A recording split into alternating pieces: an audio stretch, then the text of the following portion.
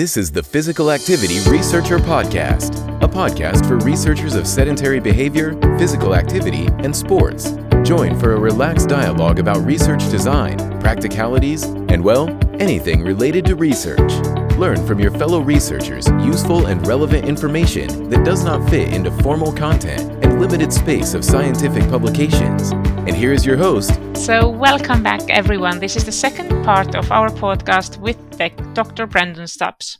Dr. Stubbs is a clinical academic physiotherapist with an interest in physical activity and mental health. He has a PhD in pain medicine and rehabilitation, and he has published over 500 academic papers in several leading journals across multiple scientific fields. His recent key publications include European Psychiatric Association guidelines and position statement on the use of physical activity for severe mental illness.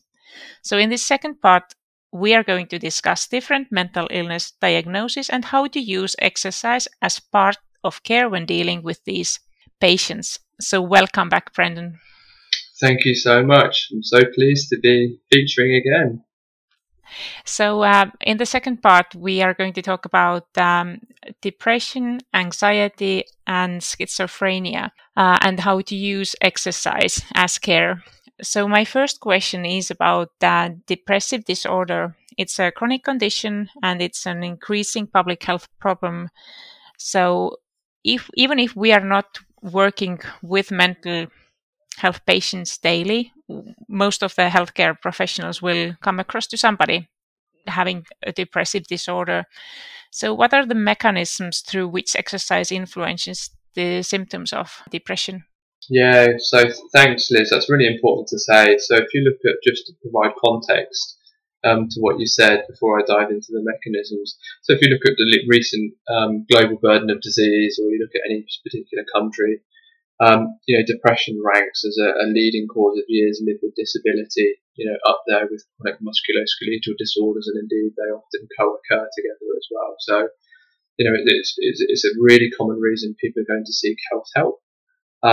And it's a really common issue why people, go and see, having difficulties in their life. So this is really, really important. And I'm sure we all know people who have struggled with, clinical depression and depressive disorders too. So hopefully this is relevant to all people. And we've shown that exercise is beneficial for people with depressive disorders, and really moving on to mechanisms why. There's this old common myth which still goes around for different circles, and it's difficult to shake off, is that exercise exerts its effect and makes people feel happier in the general population, and also in people with depression, and it exerts its antidepressant effect through, an endorphin release. I feel these endorphins. But actually we know that endorphins have a lot, whilst endorphins do change when we exercise, both in the short and the long term, it's actually quite difficult to cross the blood-brain barrier to exert their effect on the brain, and we know that with some recent studies, not that I've been involved in, but I have seen, showing that it's very difficult for endorphin to cross the blood-brain barrier. So the myth of the runner's high or exercise works because of endorphins is a bit misleading, really. And it's misleading not just because of that, but just to say that exercise works for depression because of one molecule would just be, it would just be far, far underselling, what happens in our bodies when we move. And I don't need to tell listeners to this podcast. So what I will refer to then is probably a paper which Aaron Candola wrote in Neuroscience and Biobehavioral Reviews with Garcia, Ashdown and Franks, two wonderful PhD students, and we published in 2019-2020. And we really wanted to address your question, but in the most well-rounded way possible, recognising that we just didn't know the answer, and say, why does exercise exert its antidepressant effect? And broadly speaking, although it's still probably a bit too binary, we looked at two different key areas and brought them together at the end. And one is broadly the neurobiological mechanisms through which exercise exerts its effect. So if we just talk about that for a moment, so when we engage in exercise and it exerts its antidepressant effect, we see changes in, inflammatory markers and cytokines, such as C-reactive protein, interleukin, 246, tumor necrosis factor, several of these important inflammatory markers, which we have also shown, as have many others, are elevated in mental health conditions, including clinical depression. So if you get samples of people with depression and people without depression, it's not just about how you feel in the brain, it's very much about what's happening in your body. And you see this consistent inflammation. So there is this inflammatory component. Also, you get changes in serotonin, cortisol, other factors such as brain-derived neurotrophic factor, this big brain fertilizer that settles off. We've done a randomized control trial with colleagues in Germany looking at exercise versus usual care and showing that this could be one of the mechanisms through which exercise exerts its antidepressant effect. So there's these numerous sort of neuroimmunological factors which contribute as well. But also, of course, lots happens in the brain too. So if we look in the brains of people who have clinical depression, say what's different compared to people who don't have depression? And one of the most striking things is this reduced area of the brain called the hippocampus.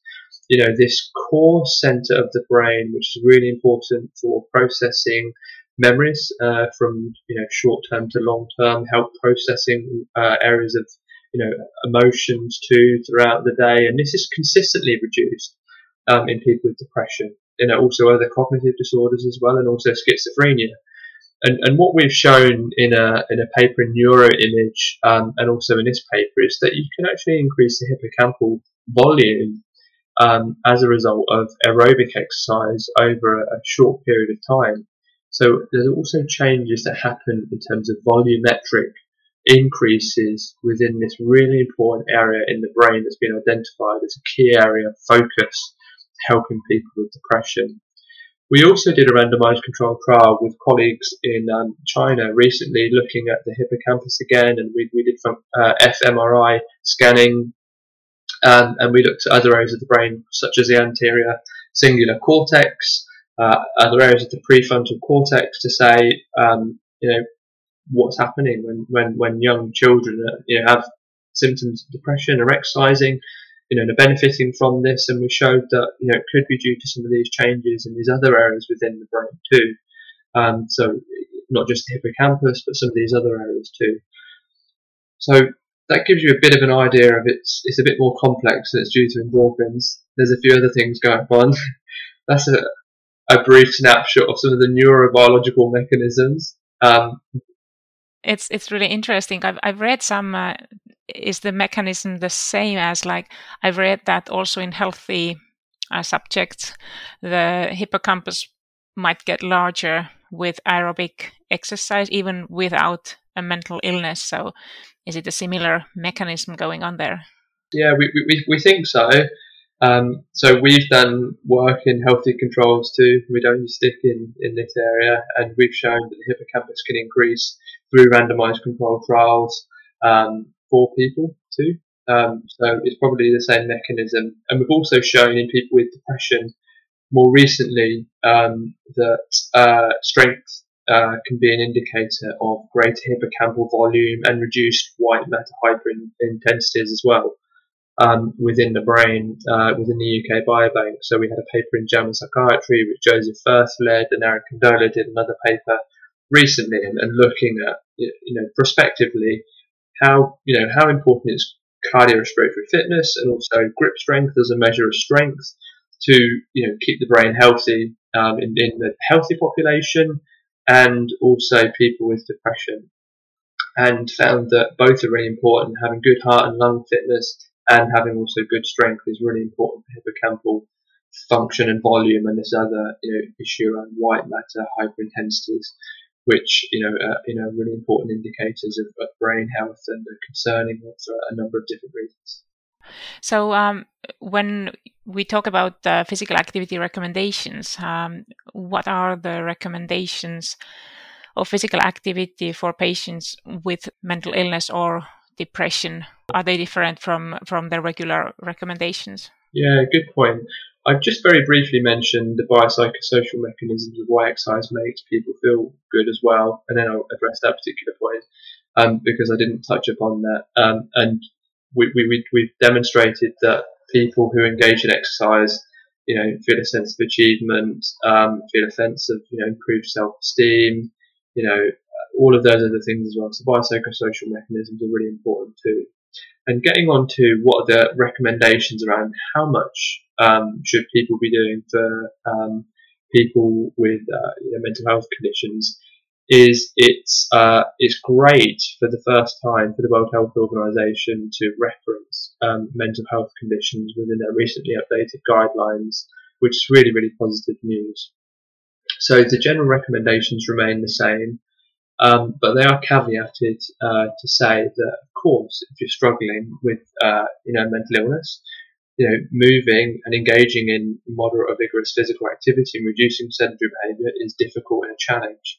So it's very much a key message of just starting where you are and gradually building up over time. Not this sort of dualistic of you must do 150 minutes of moderate vigorous physical activity and 2 days of strength training or you're gone. It's very much a case of these are not scary numbers to put you off. You are where you are today.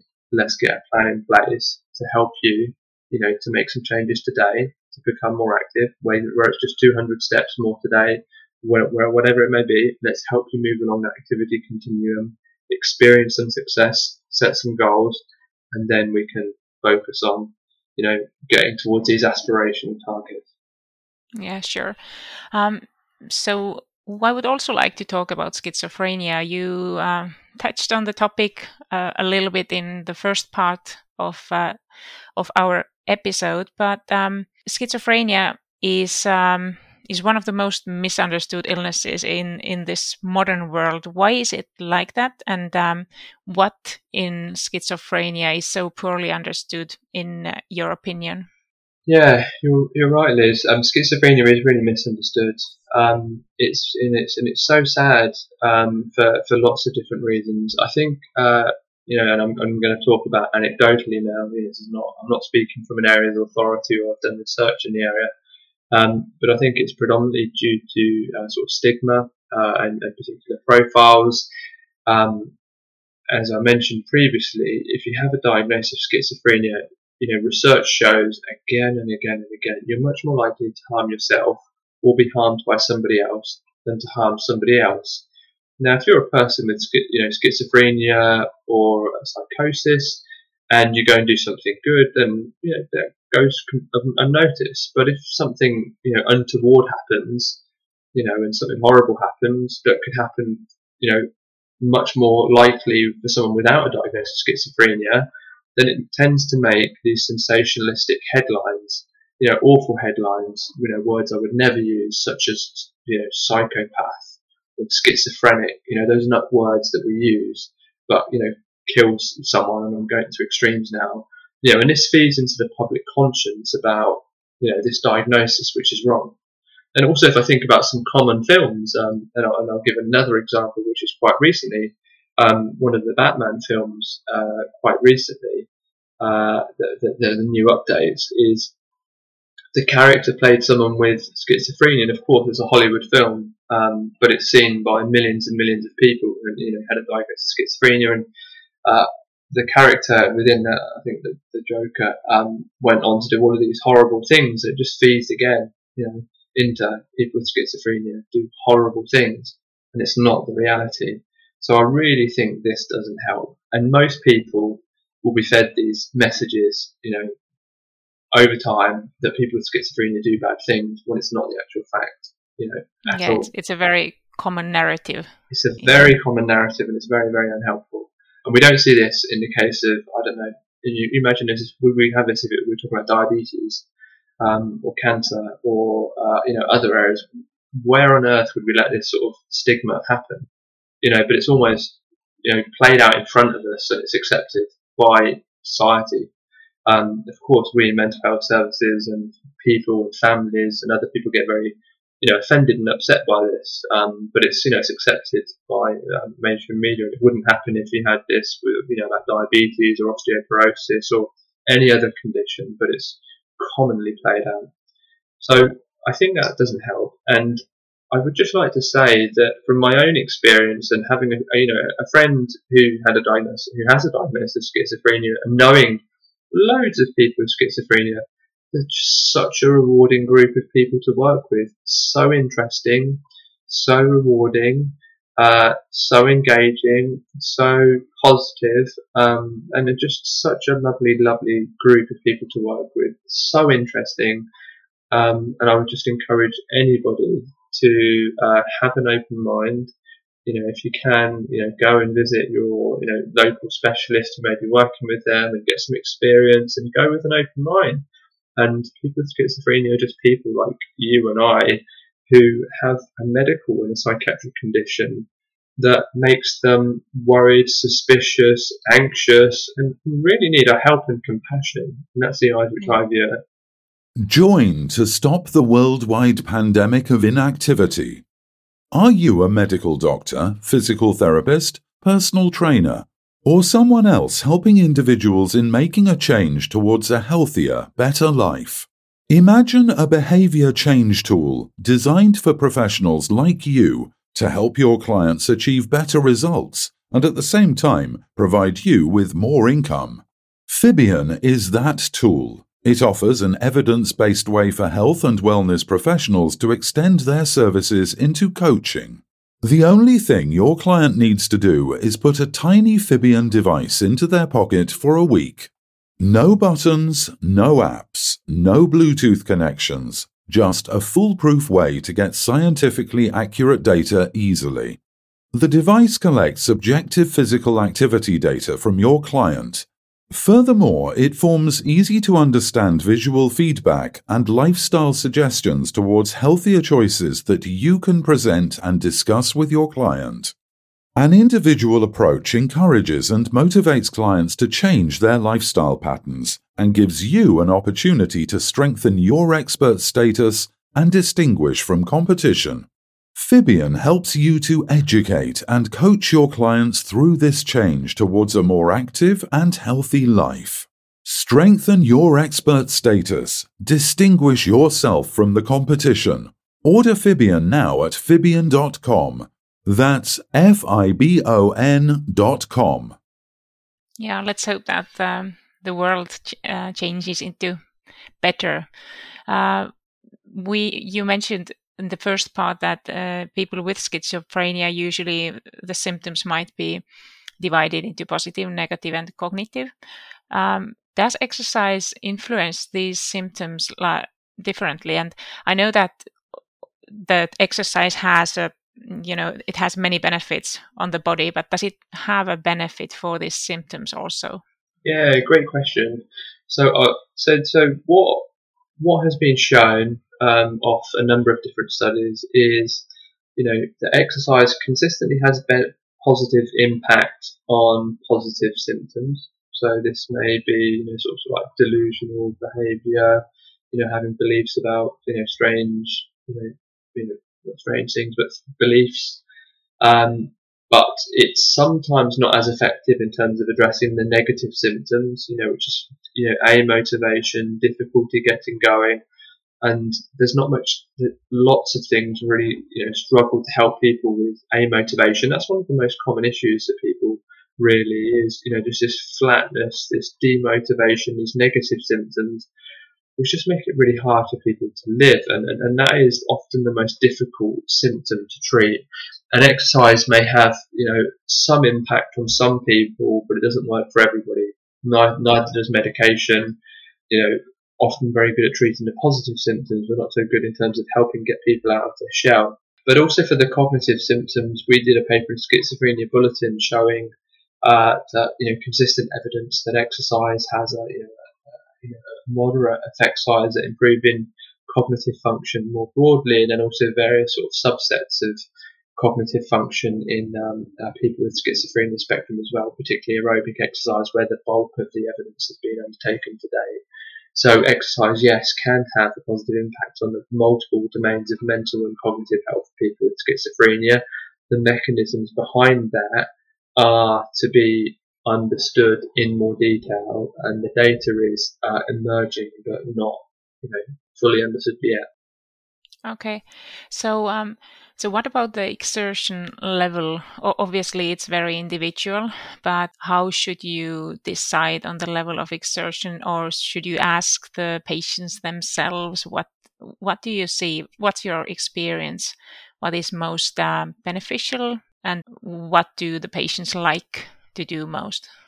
Sure. Well, I think the most important thing is to get to your second point, is to say what do people like, and that's where I start. If somebody tells me that they really like going for a run or a walk in the ground, a brisk walk to get the heart rate going, and they've not been doing much for a long time, I'm going to ask them and I'm going to find out what do you like, and I'm going to let that dictate what we're going to do in a clinical session, rather than me saying to that individual, I'm going to take you down to the gym and do some weights. So very much it's like, what does the individual person like early on, finding out what that is, and then meeting them where they are. And I'm going to make sure early on in my own anecdotal clinical experience to have a positive experience, because if we feel like we can't do something, we all just want to give up. I certainly do. If I go and have a go at something new, I say, I can't do this. I'm not going to do it again. I'm like that. And so it's really important people have success early on, people have a positive experience. So find out what people like, give people a go, even if it's just for 5 minutes, 10 minutes, 15 minutes, that is positive, that's the start.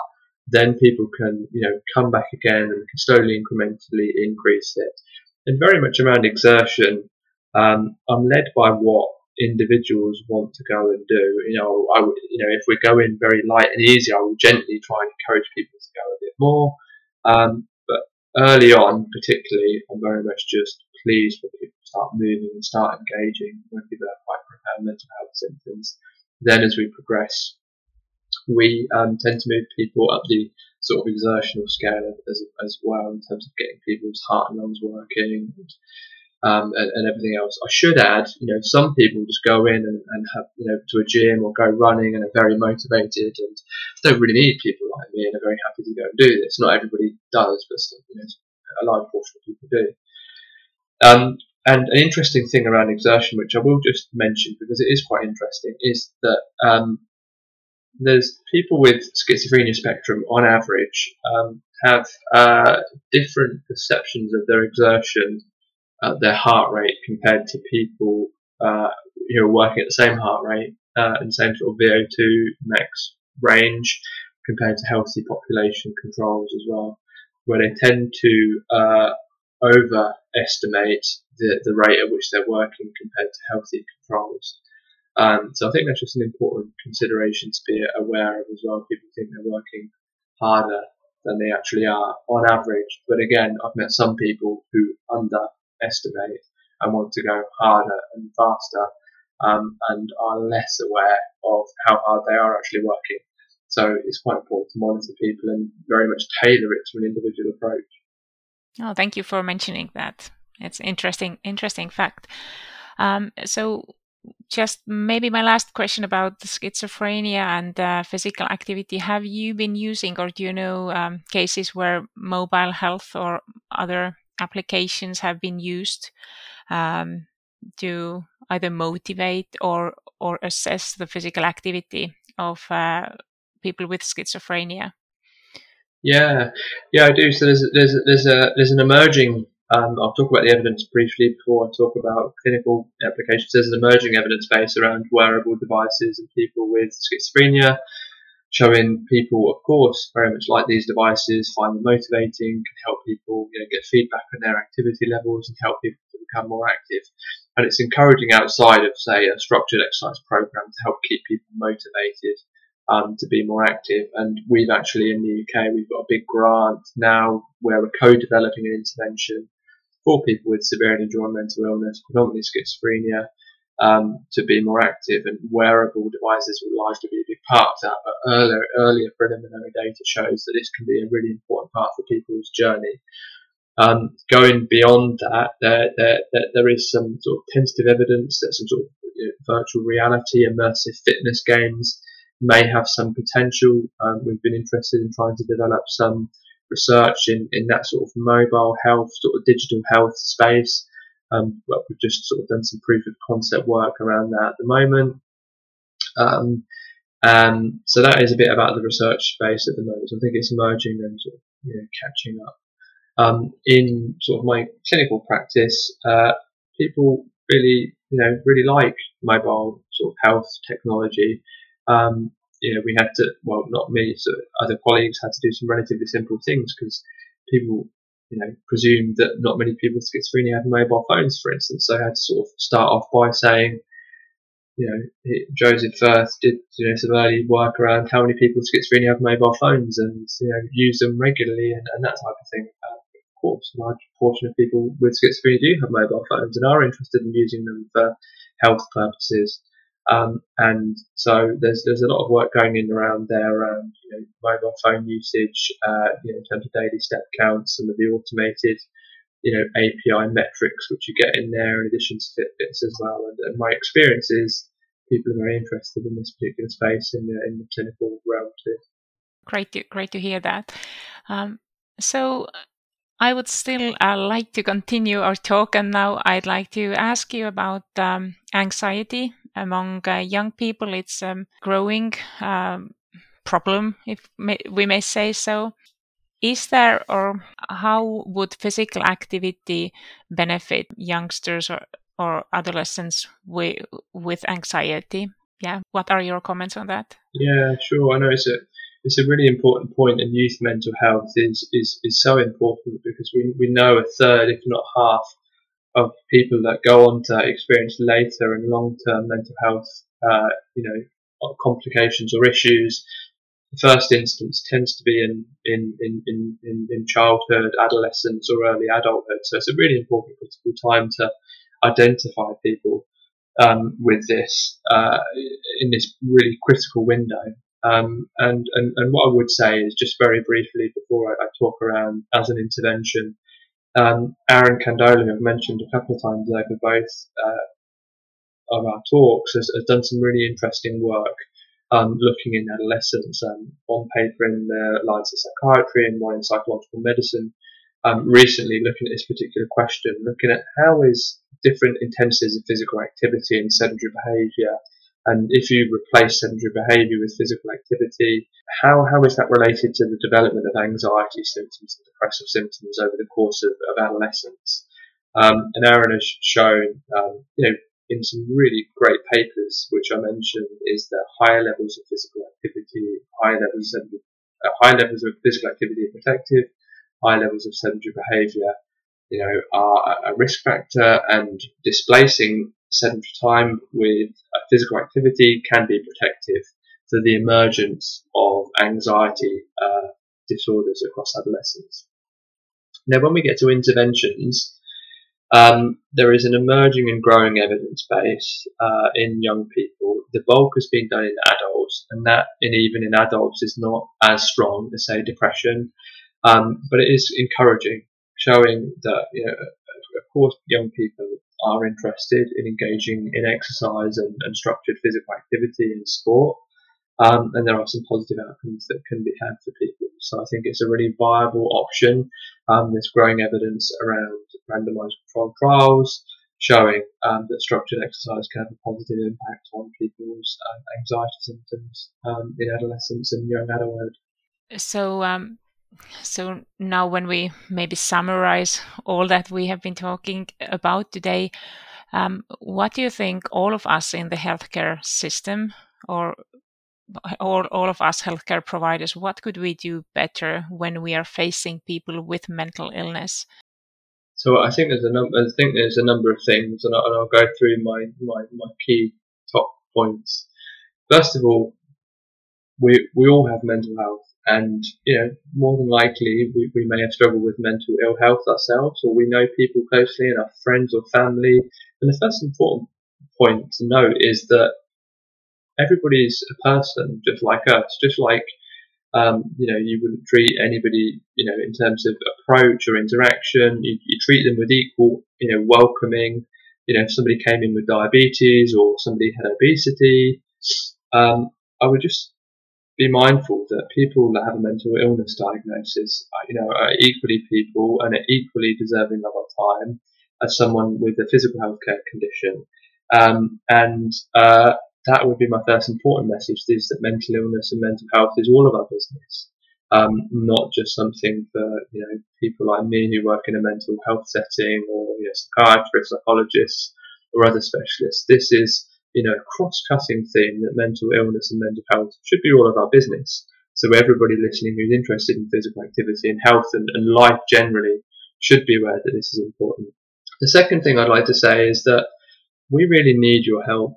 People who are interested in physical activity, exercise, more broadly. So whether you are, a researcher or a clinician, there is really strong evidence that physical activity and exercise can help protect against the emergence of anxiety and common mental health conditions, be used as an effective treatment, so particularly when delivered by recognised professionals, and also for severe mental illnesses as well, has an effective treatment for various symptoms. And the third point I'd just like to to round off is just that welcome these people in. I'd really encourage you to have an open mind for all people with different types of mental illnesses, and welcome them into your world, and make opportunities for people to participate in whatever opportunities you're able to give people. Great. I hope that we will all keep this in mind, and I would really like to thank you for being here with me today. I know you are active on Instagram, so from where can people find you on the social media? Sure. So people can find me on Instagram. If you search Dr. Brendan Stubbs, I come up there, and I'm also on Twitter, Brendan Stubbs, but I'm more using Instagram at this moment in time. And if anybody's super keen, you can just easily find my email and ask me a question too. Great. And I would really like to recommend your book, Evidence-Based Intervention for Mental Illness, that you have written with Simon Rosenbaum. So I guess this is also available online.